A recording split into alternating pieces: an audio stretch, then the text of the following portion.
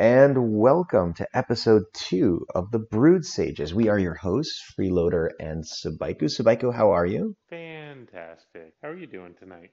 I'm doing fantastic as well. I've got to say that week 1, in between episode 1 and episode 2 of the Brood Sages, has been fantastic. We're on Apple Podcasts, we're on Google Play, we're on TuneIn, we're on Amazon. It's been a really remarkable week for us. On top of that, we've had, I would have to say, probably somewhere on the order of twice to 3 times as many people downloading and listening to the podcast as I ever possibly dreamed could happen in the first week. So I'm very excited. I'm glad that there's a community out there that would like to hear this kind of content. But aside from that, the week has been, notable. There's certainly news that we'll get to in just a minute. But personally, my week has been, well, not a lot of laddering. I'm 1-0 on ladder. But the brawl has been a lot of fun. The rat brawl is what just finished up, and I was able to get to the fusion stones with one loss. That one loss being against a level 20. So I don't feel bad about it. But aside from that, the games went fairly smooth. It turns out Hysteria was a fantastic include, especially after the buff that happened to it. And again, we'll get to that in a little bit. But suffice to say, especially with a lot of the cheap rodents not moving. Exactly. So many of my opponent's openers were non-moving 6, 7, or unfortunately every once in a while an 8 health, which my Hysteria didn't activate. But when it was a 6 or a 7, I could just drop 3 mana in response and smack them in the face with their own unit, and we could effectively restart the game, just with them being at a lower life total than me, which always felt pretty good.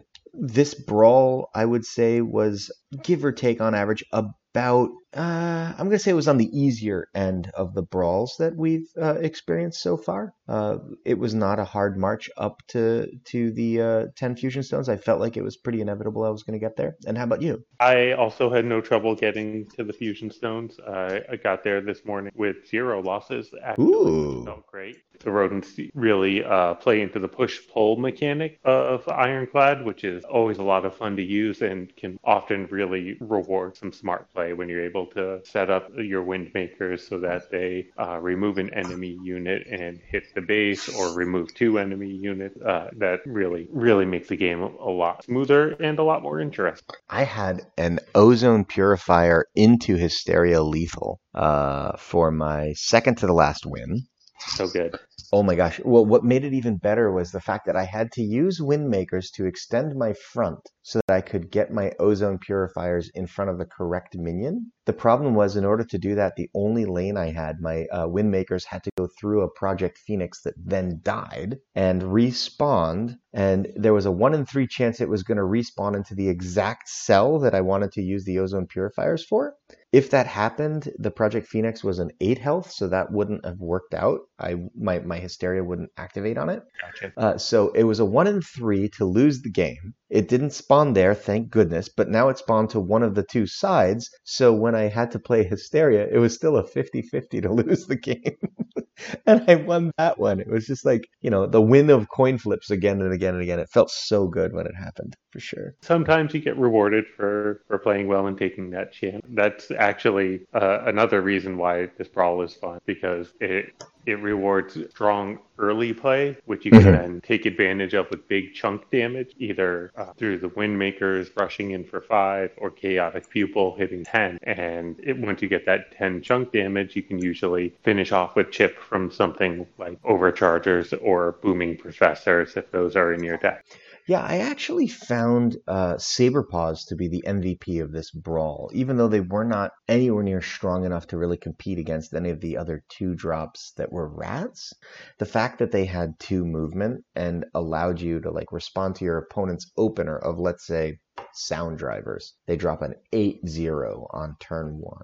but you could respond with like Saber Paws into Ozone Purifier, for example. And you could make a board that both had a lot of health, but also was split across two units, which made it very difficult for them to clear the following turn.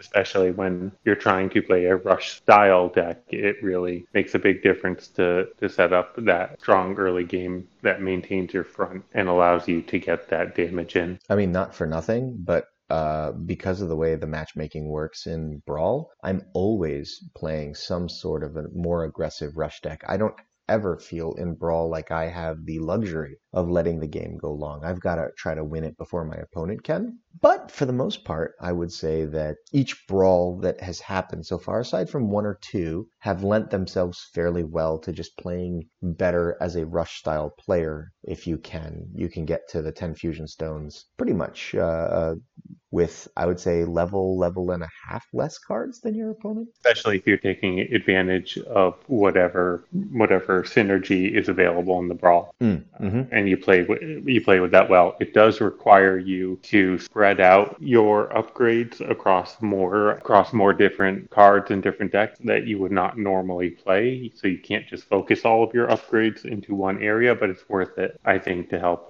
get a more robust library. Oh, for sure. There are definitely times where I will choose to upgrade a card because I'm putting it into my Brawl deck for the week. Absolutely. You don't feel too bad about it because you know it's going to make the climb a little easier through Brawl, and on top of that, it's going to make getting the rewards a little easier. So you kind of feel like it's an investment right now that within the week will pay off dividends. As you pay gold for matches, you can usually reap the benefit within the first few matches. Overall, how do you feel about Brawl? I love it for a few reasons. The first reason is just the different game mechanic. They allow a different style of play than you get on ladder. You get to play the game in a totally new way because cards that you wouldn't normally play have extra movement or extra strength or cost less, and that tends to make the games shorter, which is appreciated, and they make the games a little more interesting. So you're my second point. You're playing with cards you don't normally play with. When you're trying to ladder in platinum and diamond, most of the time you're stuck with your one or two strongest deck. And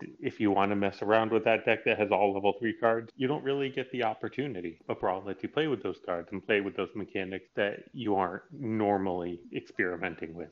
Yeah, and On top of that, the third reason why I like the Brawl, I like the reward. It actually, for at least the first few levels, great value for your investment. If you can win even 2/3 of your game, then you're basically flying through and getting rubies for cheap. You're getting extra cards for cheap. You're getting fusion stones for cheap. Where it starts to get more expensive is after the fusion stones. Then you start paying 150 gold per match. If you win it, you get 20 back if you watch the advertisement. So 130 per match if you're lucky. And if you need to win 4 games to get from the fusion stones to the mythic pack, then if you win all 4, if you go 4-1, you come out ahead of the conversion rate in the shop for mhm. rupees to gold, and you're making more on your investment. If you say the mythic pack is worth 80 rubies is worth 900 gold or so. I forget the exact number.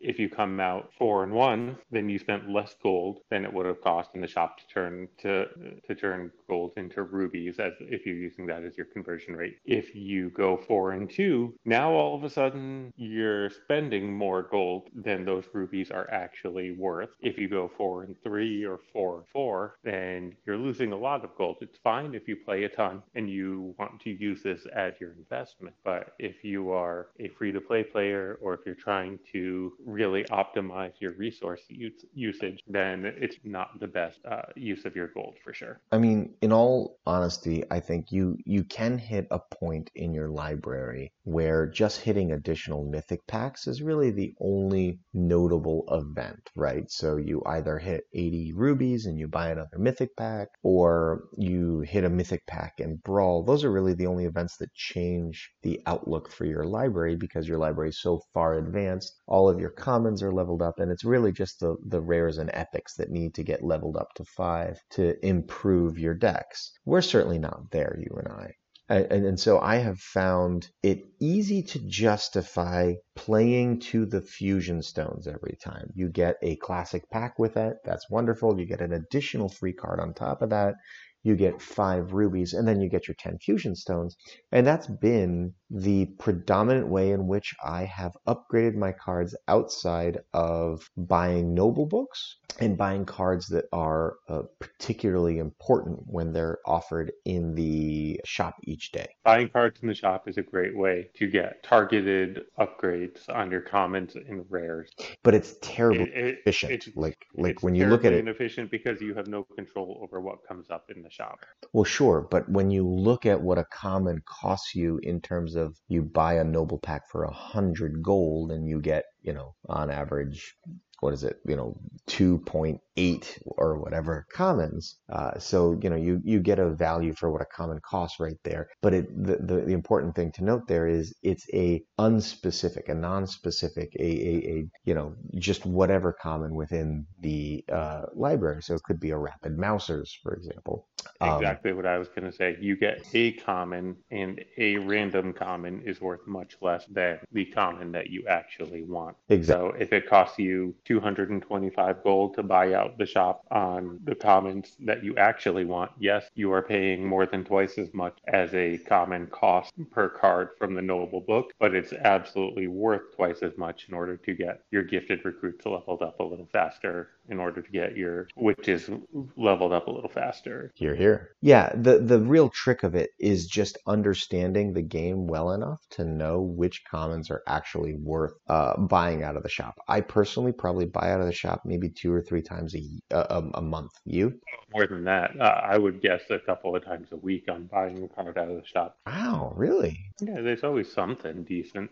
Hmm. I am a little less specific than you are. I don't just buy commons that can be used in my current deck. I also will buy things that go into a deck that I would like someday to have. That's fair. Not to be fair, not necessarily common. If I see a rare that I want, I will absolutely spend on that. That's 100% worth it. Oh, fair. If I see an epic that I want, I will spend the 20 rubies on that. It's getting the epic that you want out of a mythic pack. A, getting a mythic pack is pretty rare, and B, getting a copy of the epic you want out of it is even more rare. So if you are targeting a specific epic, for example, Wild Saber Paws, fantastic neutral epic that can be used in a wide variety of decks, grab it from the shop whenever you see it if you have the resource. Oh, for sure. I think the difference between what we've said is just that you're saying you buy it on a regular basis, even for cards that aren't necessarily critical right now, but for decks you might want to make. Whereas I'm saying only spend in the shop when it's a critical card that can justify the premium you're paying for getting that specific card right now. If it's not a deck I'm playing or intend to play this month, it's normally not a card I'm going to invest in right now. All right. Well, anyway, so having a great run through Brawl and getting to drop some fun, unhealthy hysteria turns was my week. What was your week? My week was spent more on the latter. Early on in the month is actually my favorite time to play. You get a lot more variety in opponents. Later on in the month, in mid to high platinum, you tend to get a lot of higher level people that kind of took it off early in the month and are working their way up. But when I start earlier in the month, I get lower level players that regularly make it to Diamond because they're very good, but their card levels aren't quite as high. So it feels a little more even, and it Hmm. feels a little more test of skill as opposed to having to overcome a card disparity. Okay. So I have been messing around with a new Shadowfen deck that's a little more control value oriented than my normal Rush one. I put my Hairy Chestnuts back in because I love that card. It's great fun. I put in Hunter's Vengeance as another way to trigger the hairy chestnuts on top of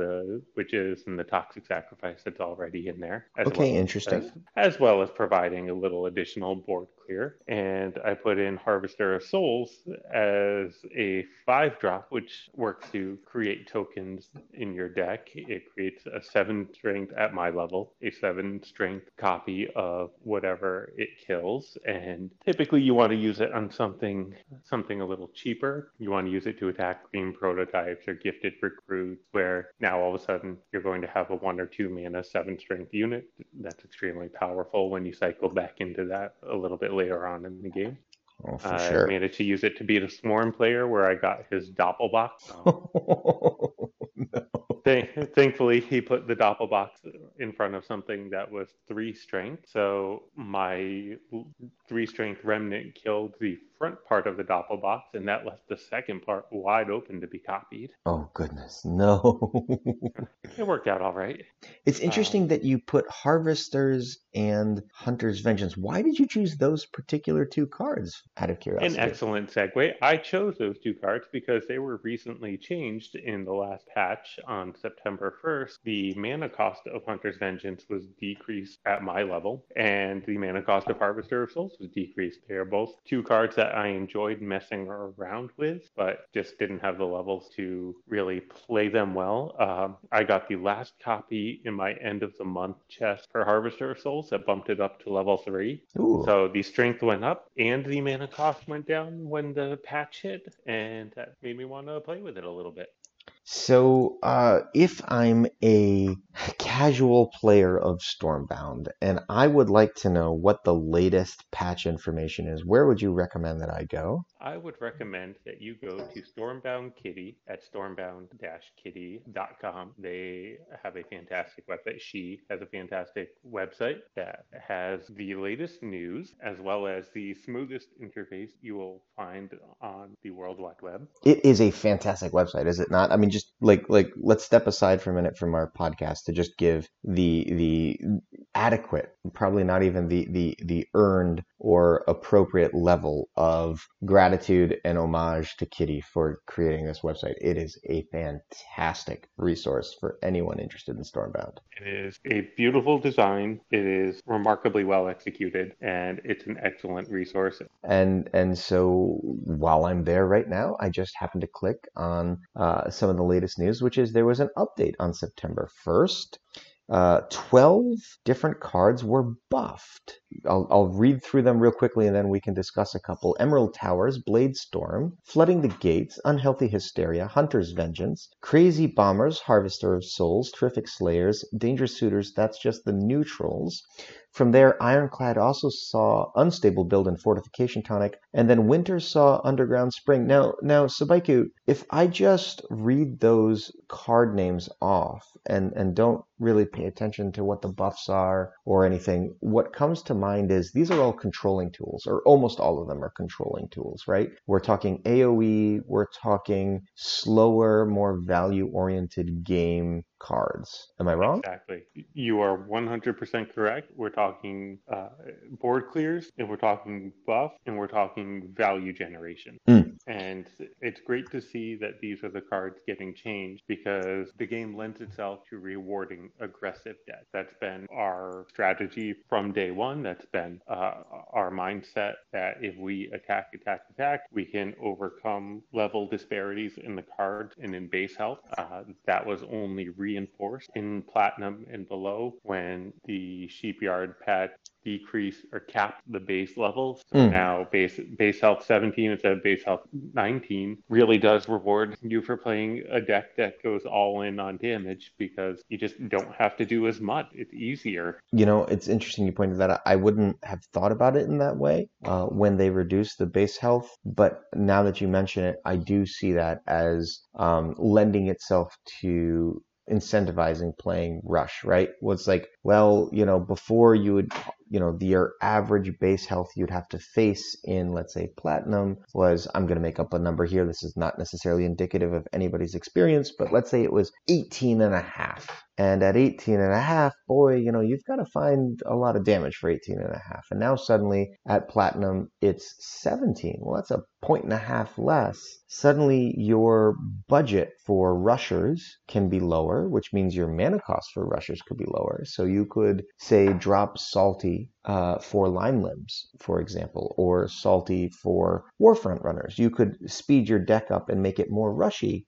just because on average, or not even on average, in actuality, you're never going to see higher than a 17 base health. So your deck just doesn't have to deal as much damage anymore. And so, yeah, now that you mention it, I do see that. It does incentivize rush. So the fact that they are changing control tools means they recognize that there's an imbalance and they are trying to correct it. And is that enough? I don't know. It's still pretty early on, and I've been messing around with it, and it certainly seems to be effective. I don't know if it's quite as much as they wanted. I don't have access to a lot of data. My experience is anecdotal. So as we play out the rest of the month, we'll have to see, do you run into more control decks? Do they give you more problems than they used to? Well, is it worth trying to build and play one? I will say that the unhealthy hysteria, I don't know if you want to call it a buff or a nerf or a burf, because while it does impact units of a higher health at each level, which I love, it also now costs 3 instead of 2. So, for example, playing it in Reckless Rush's deck, I'm not 100% sure that it's necessarily as good of a fit now at 3 mana as it used to be. However, playing it in the Brawl this past week, holy smokes, was it fantastic. It was a target-rich environment, right? We're talking a whole bunch of 6 and 7 health. Definitely an optimal use case for the card. But I think even at 3 mana, because they increased the strength that it can target, you still get terrific value for your mana. Oh, I'm not doubting the value, I think it's for still sure. worth it even in an aggressive deck. Okay. Yeah, I will say that because the Brawl itself was specifically a buff to all the cards being played, it accentuated the let's call it a buff to Unhealthy Hysteria. If everyone was just playing rats because that's what the Brawl was, but there was no health benefit to it, it may not have appeared to be such a stronger card than it used to be. But now, being able to target, for me, 7 health, and everybody's playing 7 zeros and 6 zeros, boy, it felt fantastic. I do think I'm going to try to fit it into my Shadowfen deck this month, just because of how strong a unit it can now target. It's worth at least testing and seeing if it's not a better include than, say, Faithless Prophets for me. I'm going to test it. I don't know if it's true or not. I think that's reasonable. The advantage that you have playing Unhealthy Hysteria in a Shadowfen deck is that oftentimes playing against Shadowfen, people will not stagger their units because they're worried about witches, they're worried about Toxic Sacrifice, so they try to line them up in a way that really benefits Unhealthy Hysteria instead. So being able to run witches and Hysteria gives you a lot of flexibility as long as you can cycle into it and it's there when you need it. Oh, for sure. Yeah. The appropriate way to play around witches is to play into Hysteria. I think that's fairly true. Unless you're talking, trying to put on columns 1 and 4 as, wide and far apart as possible, which is really not all that efficient of a way of trying to attack a deck. So I do think that I'll find some very nice, 2 units in a row kind of situations for Hysteria if I can cycle it correctly. So what other cards in here? You were mentioning you were playing a couple: Hunter's Vengeance and Harvester of Souls. Let's talk about those buffs. So Hunter's Vengeance used to, at my level, cost 3 mana. Now it costs 2. At level 4 and 5, it always cost 2 mana. And I think that made it playable at higher levels. But at lower levels, doing less damage and requiring more mana just was not a reasonable compromise. So I'm glad to see that they lowered the mana cost. They made it flat the whole way through. And it deals more damage at levels 4 and 5. So it's just a stronger control tool. It targets multiple unit type, which is always interesting because it requires a little more thought than something like Bladestorm, which just hits all the units on the board. But what do you think? Is it difficult, do you think, to find good boards for Hunter's Vengeance? Like in my mind, Oh, I'm just absolutely not. yeah. If it hits 2 units, you're happy in 'Cause- terms of value for mana. If it hits 2 units, then it's done great. If you're playing against a Swarm Rush deck, they have undead and satyrs. You just kill a couple of them. It's enough to make it worth including at that point. But see, that's the thing I was getting at was no deck plays just undead and satyrs. All of them also play green prototypes and gifted recruits. So you're always kind of guaranteed, within a deck, not necessarily on the board, but your opponent's deck is always going to have 3, maybe 4 or more unit types. So it just feels like Hunter's Vengeance is not a big gamble. Where it becomes a gamble is because it can target your own units also. So maybe you have to win a coin flip. Does it hit my opponent's gifted recruits or my gifted recruits? But you can oftentimes get around that simply by playing it as the first card you play that turn. Good point. And then playing the rest of your units from hand so they are not damaged by the AoE. And then, hey, look at that. Your units are stronger. Right. Lest anyone forget, on your turn, your front is defined at the beginning of the turn. If at that point you play Hunter's Vengeance and destroy your own units, let's say you destroy all your own units, your front doesn't move. It stays exactly where it was. So you still have the luxury of playing all the rest of your cards wherever you feel like. It's not like on your opponent's turn, if your forwardmost unit gets destroyed, your front drops back. That won't happen on your own turn. So you can always play Hunter's Vengeance at the start of your turn, and then voila, you still have that front to play everything you want. Now, the one card that I wanted to talk about that you barely mentioned is Terrific Slayer. Oh. Which was 1, 2, 3, 4, 5 strength is what it used to be at 4 mana and 2 movement. Now it's 4 mana, 2 movement, 2, 3, 4, 5, 6 strength. It has an upside when it attacks into a dragon. It's Warfront Runners Plus. It has an upside, and if you never trigger that upside, it's just Warfront Runners. And Warfront Runners is a card that sees a lot of play. So that's fair. And now that that's the case, I think, it's effectively a little bit of power creep, right? Like it's Warfront Runners Plus. And within that regards, yes, it should see play over Warfront Runners. If you have both at the same levels, you should always play Terrific Slayers over Warfront Runners, just because sometimes you might run into a dragon. However, in general, I really, really dislike hate cards. And so as Terrific Slayers was before, it was a penalty for taking that card versus Warfront Runners. And that penalty... You paid a price for having a tech card in your deck. It was only useful in certain situations, and when those situations were triggered, it is exponentially better than a replacement level card, in this case, Warfront Runners and Neutral, that most people have a lot of copies of.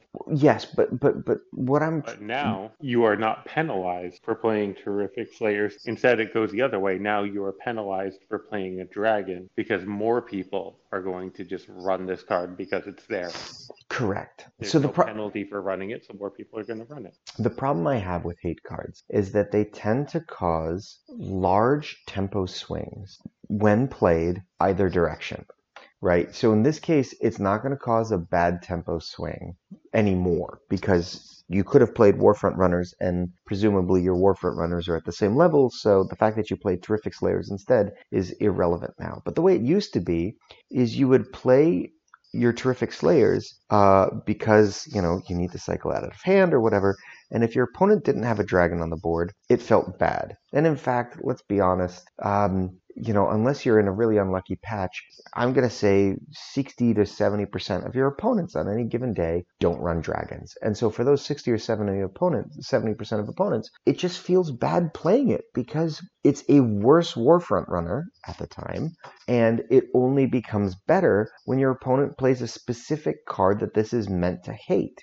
So when you are playing a dragon deck and your opponent drops a Terrific Slayer, it feels even worse for you because you know that that guy has been sitting with this useless card in hand all day long playing and never finding, 70% of his games doesn't find a good target for this thing and it's just junk. but you happen to be one of the lucky dudes to draw the lottery, and you're queued up into the one guy playing Terrific Slayers, and he happens to be queued up against you, who happen to be playing dragons, and ergo, he's going to win that game because he derives immense value, because that's what the hate card is meant to do, is to punish people from playing cards that the game developers chose to print. If you chose to print dragons, don't punish me for playing dragons. Like, I don't know. I don't particularly care for these style of cards because they disincentivize people from wanting to play the cards that the game developers chose to make. Right. All it does is punish you for building your deck in a way that you like. All it does is narrow the design space so that more people are playing the same cards and you get less variety, which makes the game feel stale. That's how every match ends up feeling the same. Like, I understand that maybe the dragons got out of hand. Maybe the dragons were made to be too powerful. But I don't believe the solution to that is to print a card that either loses you games because it's not a strong enough card in 60-70% of your matches, and then blows away your opponent in the other 30 because that's how swingy of a card it is. And Terrific Slayers, not for nothing, is an incredibly swingy card. Absolutely. It's definitely not my choice it is definitely not the way that I would have tried to solve this problem. And I will 100% throw out a caveat that neither of us are game designers. We're just longtime game players, but we can both see the way that this goes is more people run Terrific Slayers, fewer people play dragons. Now every deck you play is going to be free prototypes at 1 and gifted recruits at 2 and Westwind Sailors at 3 and Terrific Slayers at 4, and that makes the games less interesting. Right. If you were going to run Warfront runners, you should be running Terrific Slayers now, which means the percentage of people playing Terrific Slayers is going from 1% to, I don't know, take a guess, 20%. And that might be high, but whatever it is, it's going to go significantly higher. For the vast majority of us, we're not going to notice that difference. For the people who chose to play Dragon decks because that's what they like, and not for nothing, Paladin printed the dragon cards, those people are now going to have a worse... them for money. So now the money that you paid for those dragon cards, not exactly something you're getting back, even though they were indirectly nerfed by this change. Right. It's just going to feel worse playing your favorite deck now. All the time, money, whatever you've invested in it is going to feel worse because every time you see a Warfront runners now, it's actually a Terrific Slayers, and it's going to punish you for choosing to play the cards you love. And I just don't like that. Look, Fell Flares is a perfect example of a good design. Yes, towers can be problematic. Units sometimes struggle to find the path to kill a tower. Fell Flares solves a lot of that. Sometimes it adds a bit of randomness and you're not sure if it's going to hit the tower or not. But that's a good card. It is useful with towers. It is useful without towers. It's just a good card overall. I think that design is very good. Beasts of Terror, I think, is a well-designed card. It doesn't hate against any specific faction. Yes, it is extremely useful against toad spam, but that's only because toad spam puts so many freaking toads on the board. It's also very useful against Satyr-specific form decks, for example. Like it's good against anybody running a team. It gives you a fighting chance when you are otherwise outclassed, and that's fine. Right, but it's at least designed in an interesting way and not a narrow way, like, for example, only targeting dragons. Exactly, or only targeting constructs. Like, how bad of a deck or card would Beasts of Terrors be if on play it dealt, 2, 3, 4, 5, 6 damage to all enemy constructs? Against so many decks, that's useless. And then against that one Ironclad dude you run into, you're just like, I finally got the key card to beat you. I've been playing nothing, but Ironclad is 50% of my matchups at least, and I would be thrilled with that card right now. called Okay. Rust of Terror. Okay, maybe a bad example, but you get my point. You know, against everybody else, you're playing with 11 cards, not 12. But, and this is going back to our original point, with this change to Terrific Slayers, now you're back to playing with 12 cards, and also you have an advantage against dragons. And that's why it's inappropriate. There's no longer a penalty associated for playing this card at this mana cost. It's only upside. There's no negative. Yeah, There's no drawback. which I don't like at all because, like we said, it's just going to mean that everyone should be playing this instead of Warfront, and that just penalizes the people playing dragons. Granted, there's a lot of people out there who are frustrated playing against dragon after dragon after dragon in, you know, let's say gold or platinum. You don't see them so much in diamond, but there's definitely a section of the ladder where dragons are extremely meta, and for them this will feel great. But for all the people who play dragons because that's what they like, I mean, heaven forbid Brian Kibler ever joins. Now dangerous suitors cost 6 out of 7, so the people who play dragons got a buff. Yeah. Okay. So now that we have gotten through our news section, one of the sections that we want to introduce that we're going to try to do each week is called our Deck of the Week. We will share a link, again, from Stormbound Kitty, because it's the greatest website ever. We will share a link in our show notes that you'll be able to find, you know, whenever you look at your show notes in Apple Podcast or wherever. And that will be a link to the deck build. This week, the deck submission comes from MK. It's a beautiful deck. It is a pure value ironclad deck that takes advantage of two of the buffs. The two buffs that it takes advantage of are that unstable build is buffed 1 strength across the board. So it used to be levels 1 through 5, 4, 5, 6, 7, 8. It is now 5, 6, 7, 8, and 9, which is fantastic. And then Fortification Tonic, which used to cost 3, now costs 2 mana at every level, and still grants a 2, 3, 4, 5, 6. Similar to what we talked about with Hunter's Vengeance, there used to be a transition point for the mana cost from 3 to 2, now a 2 across the board.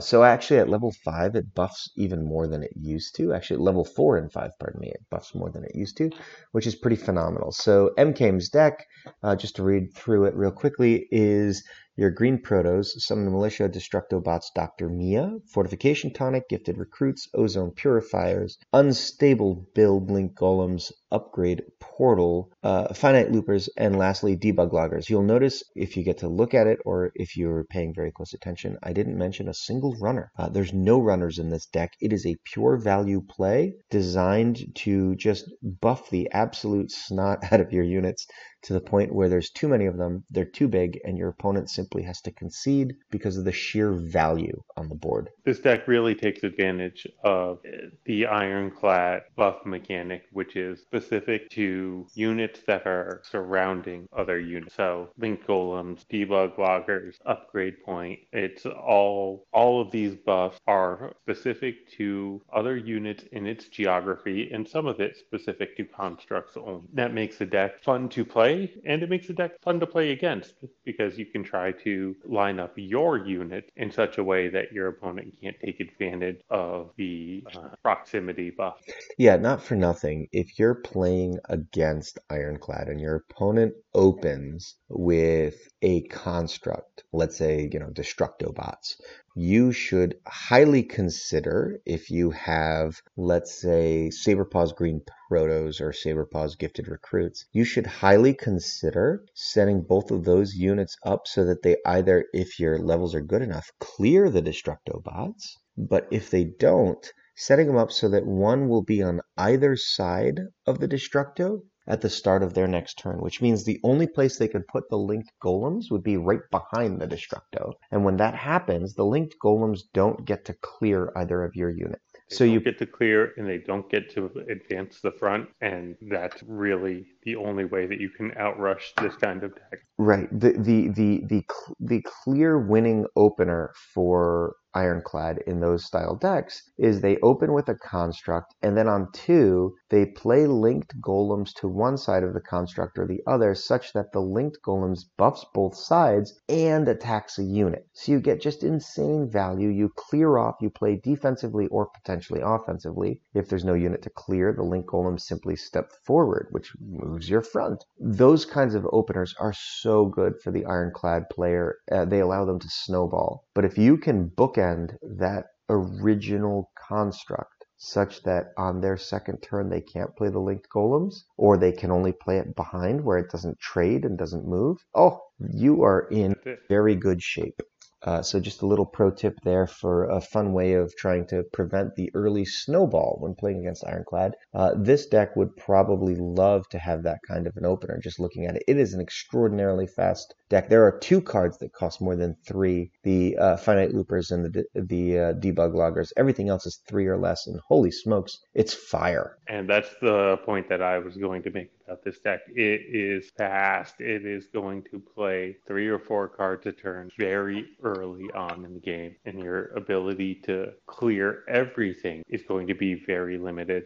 And if this deck will punish you for not clearing everything. Oh, for sure. Anything that stays up is a buff target, effectively, right? Anything that stays up is going to get out of control very quick. Yeah. I like this deck. I would love to play this deck. If I had Dr. Mia, I would be running it right now. I am actually thinking about, so I'm 1 Mia short of level 3, and that's a critical point for Mia because she goes from bordering to surrounding. So I'm 1 Mia short of level 1, but someday I'll get there. So I might actually spend the Fusion Stones to upgrade Mia to 3 and try this deck out this week just to see how I feel about it, because this looks like a ton of fun. I'm nervous about playing a deck that runs no runners, but if I was ever going to, this is the kind of deck I would try to play. So Now, I would like to point out this is a little bit of an expensive deck. Dr. Mia is the only legendary, but Debug Loggers, Upgrade Point, Link Golems are all purple. Fortification Tonic, Destructobot are both rares and are really pretty critical for this deck. Like we talked about earlier, if your Destructobot on your opening turn do not stick, you can't snowball, and if you can't snowball, your chances of winning the game are greatly diminished. Yeah, one of the things that I have found out playing these style decks is that when trying to get value out of something like Link Golems, if I don't have a unit on the board, I need to play a unit that's going to win a trade and stick on the board, right? So like there's where I run into a pretty big problem. You know, my opponent has cleared my board, is pushing their front onto my doorstep. So now any unit I play first is going to trade into something and, not stick around. Well, not for nothing. That first unit, like let's say it's Destructo, if my Destructo can't clear a unit and be on board, then the linked golems afterwards is 3 mana 2 strength, which is god awful. It's just abysmal bad. And what you're really looking for in this deck is really being able to play multiple units a turn to try to reduce the probability of that happening. Very true. Very true. And not for nothing, you should be able to. I mean, if you can't play 3 units on turn 6, something's wrong. You can often play 2 units on your opening turn with 3 mana. Sure. If you're lucky, maybe you open instead on 4 mana with green prototypes into Link Golems and just start winning right off the bat. Sure. Also remember to play your Destructo bots first if you have the choice.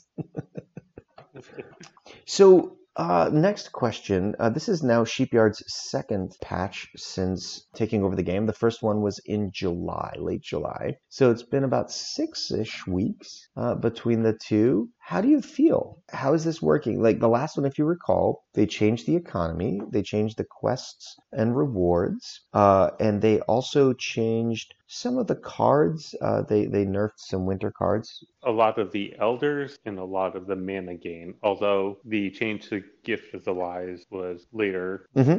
slightly reverted. The mana cost was still increased, but the amount of mana you gain was adjusted to make up for that, Making which I think Aaron was even better. I think that was wholly appropriate, though. Fair enough. But in In terms general, of, in general, the frequency of the update is encouraging. I think I interpret this as they inherited a game that had been stagnant for a little while. They are not afraid to make changes and collect data and see what happens from that. And hmm I think that's the right approach. It means that they're not going into it thinking this is what we need to do. They're going into it with let's try this, let's try that. All of the changes they're making are relatively small, with the exception of killing Winterpack.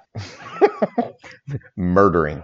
All right, well, let me ask you this. We often, and we've done a very good job, by the way, pat on your back, pat on my back, for not talking about Hearthstone too much this episode. But I'm going to bring in a Hearthstone metaphor here. There was this fabled, let's dream of meta called the control meta, where suddenly everybody would be playing all these skill intensive decks, and whoever won would always win, not because of luck, but because they outplayed their opponent in these control versus control games. Anytime I played a control v control matchup in THL, I can tell you they went over an hour for a best of five. They'd be like an hour and a half long.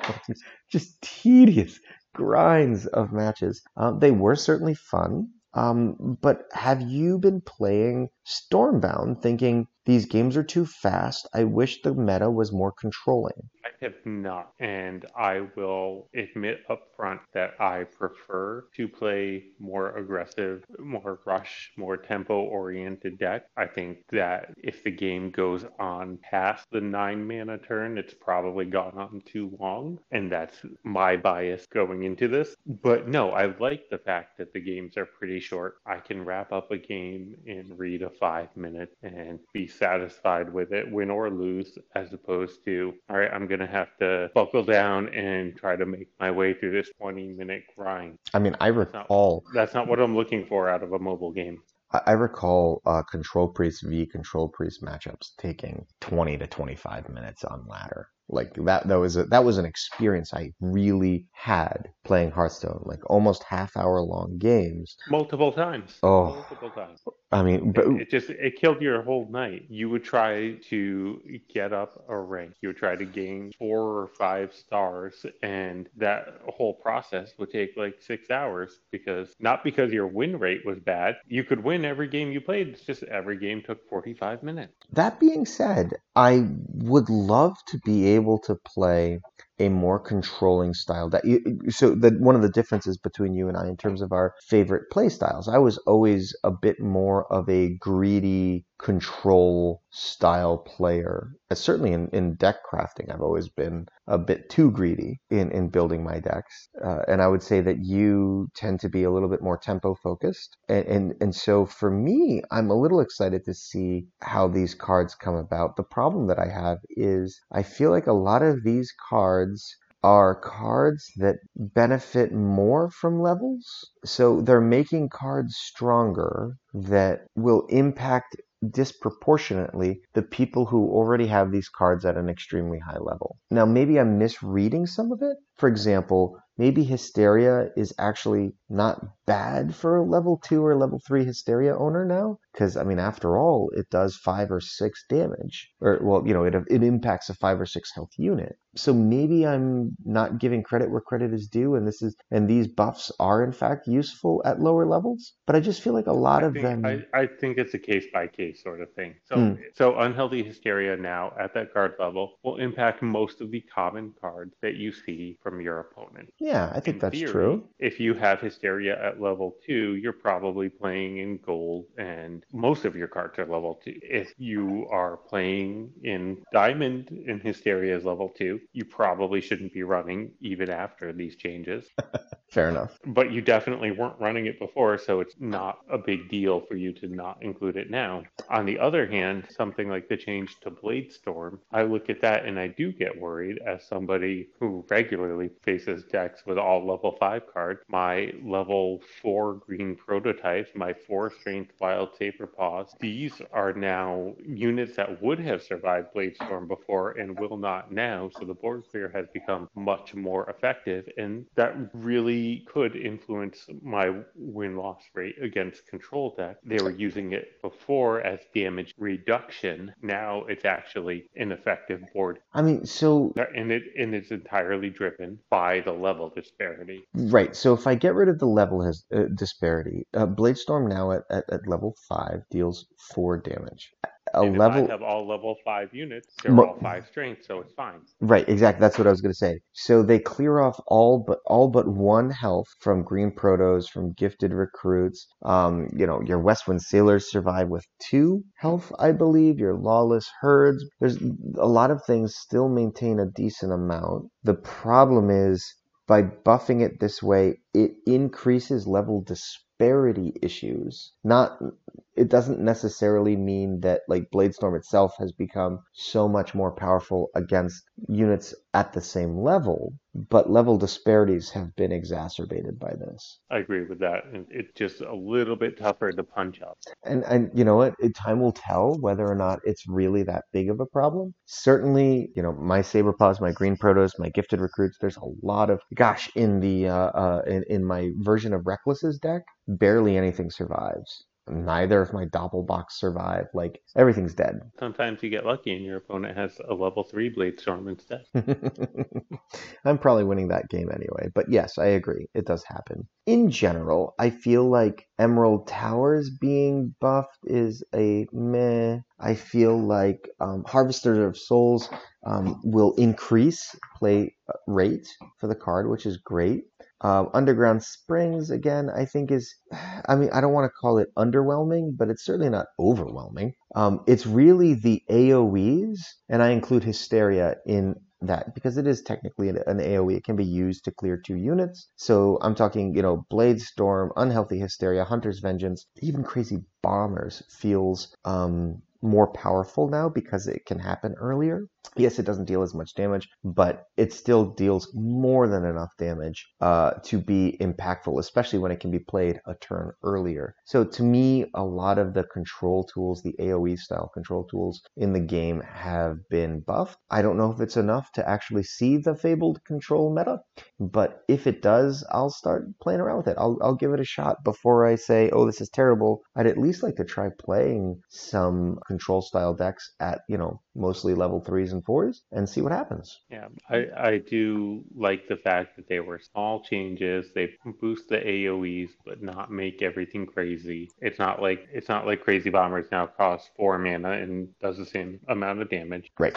It's just a minor change to make it a little more viable so it doesn't get out of control, which is a good way to approach it and an encouraging way when you're a player looking on the outside looking in. You see this sort of minor change as an incentive to try it, but not as oh gosh, I have to do it. These cards I never leveled up. Now I have to level them up. Right. All right, and with that, I think we're about ready to wrap episode 2 up. This has been fantastic. I am so excited. On a side note, I'm incredibly appreciative of Sheepyard for giving us all this extra content to talk about this week. This has been awesome. I think that everyone who's starting to subscribe to the podcast, thank you so much. We will continue to try to give you a weekly podcast. So look for episode number 3 coming next week, give or take around Wednesday-ish. Subaiku, if anyone wants to ask us any questions or give us any comments, where should they go? Right now, you can email us at broodsages@gmail.com. We'd be happy to take your questions there. You can always find Freeloader on the official Stormbound Discord or on Twitter at FreeloaderSB. I would point out that you are also in the official Discord. You're just not as active as I am. But that's about it for us for this week. We'd like to say thank you very much. And please, if you haven't subscribed yet, go ahead and subscribe. We'll try to keep this to be about a 45 to 50 minute show each week. And if you can find time during your week to listen to that, we would greatly appreciate it. Any and all comments, please push it forward. And for Sabaiko, I am Freeloader, and we'd like to say thank you very much, and have a good one, guys.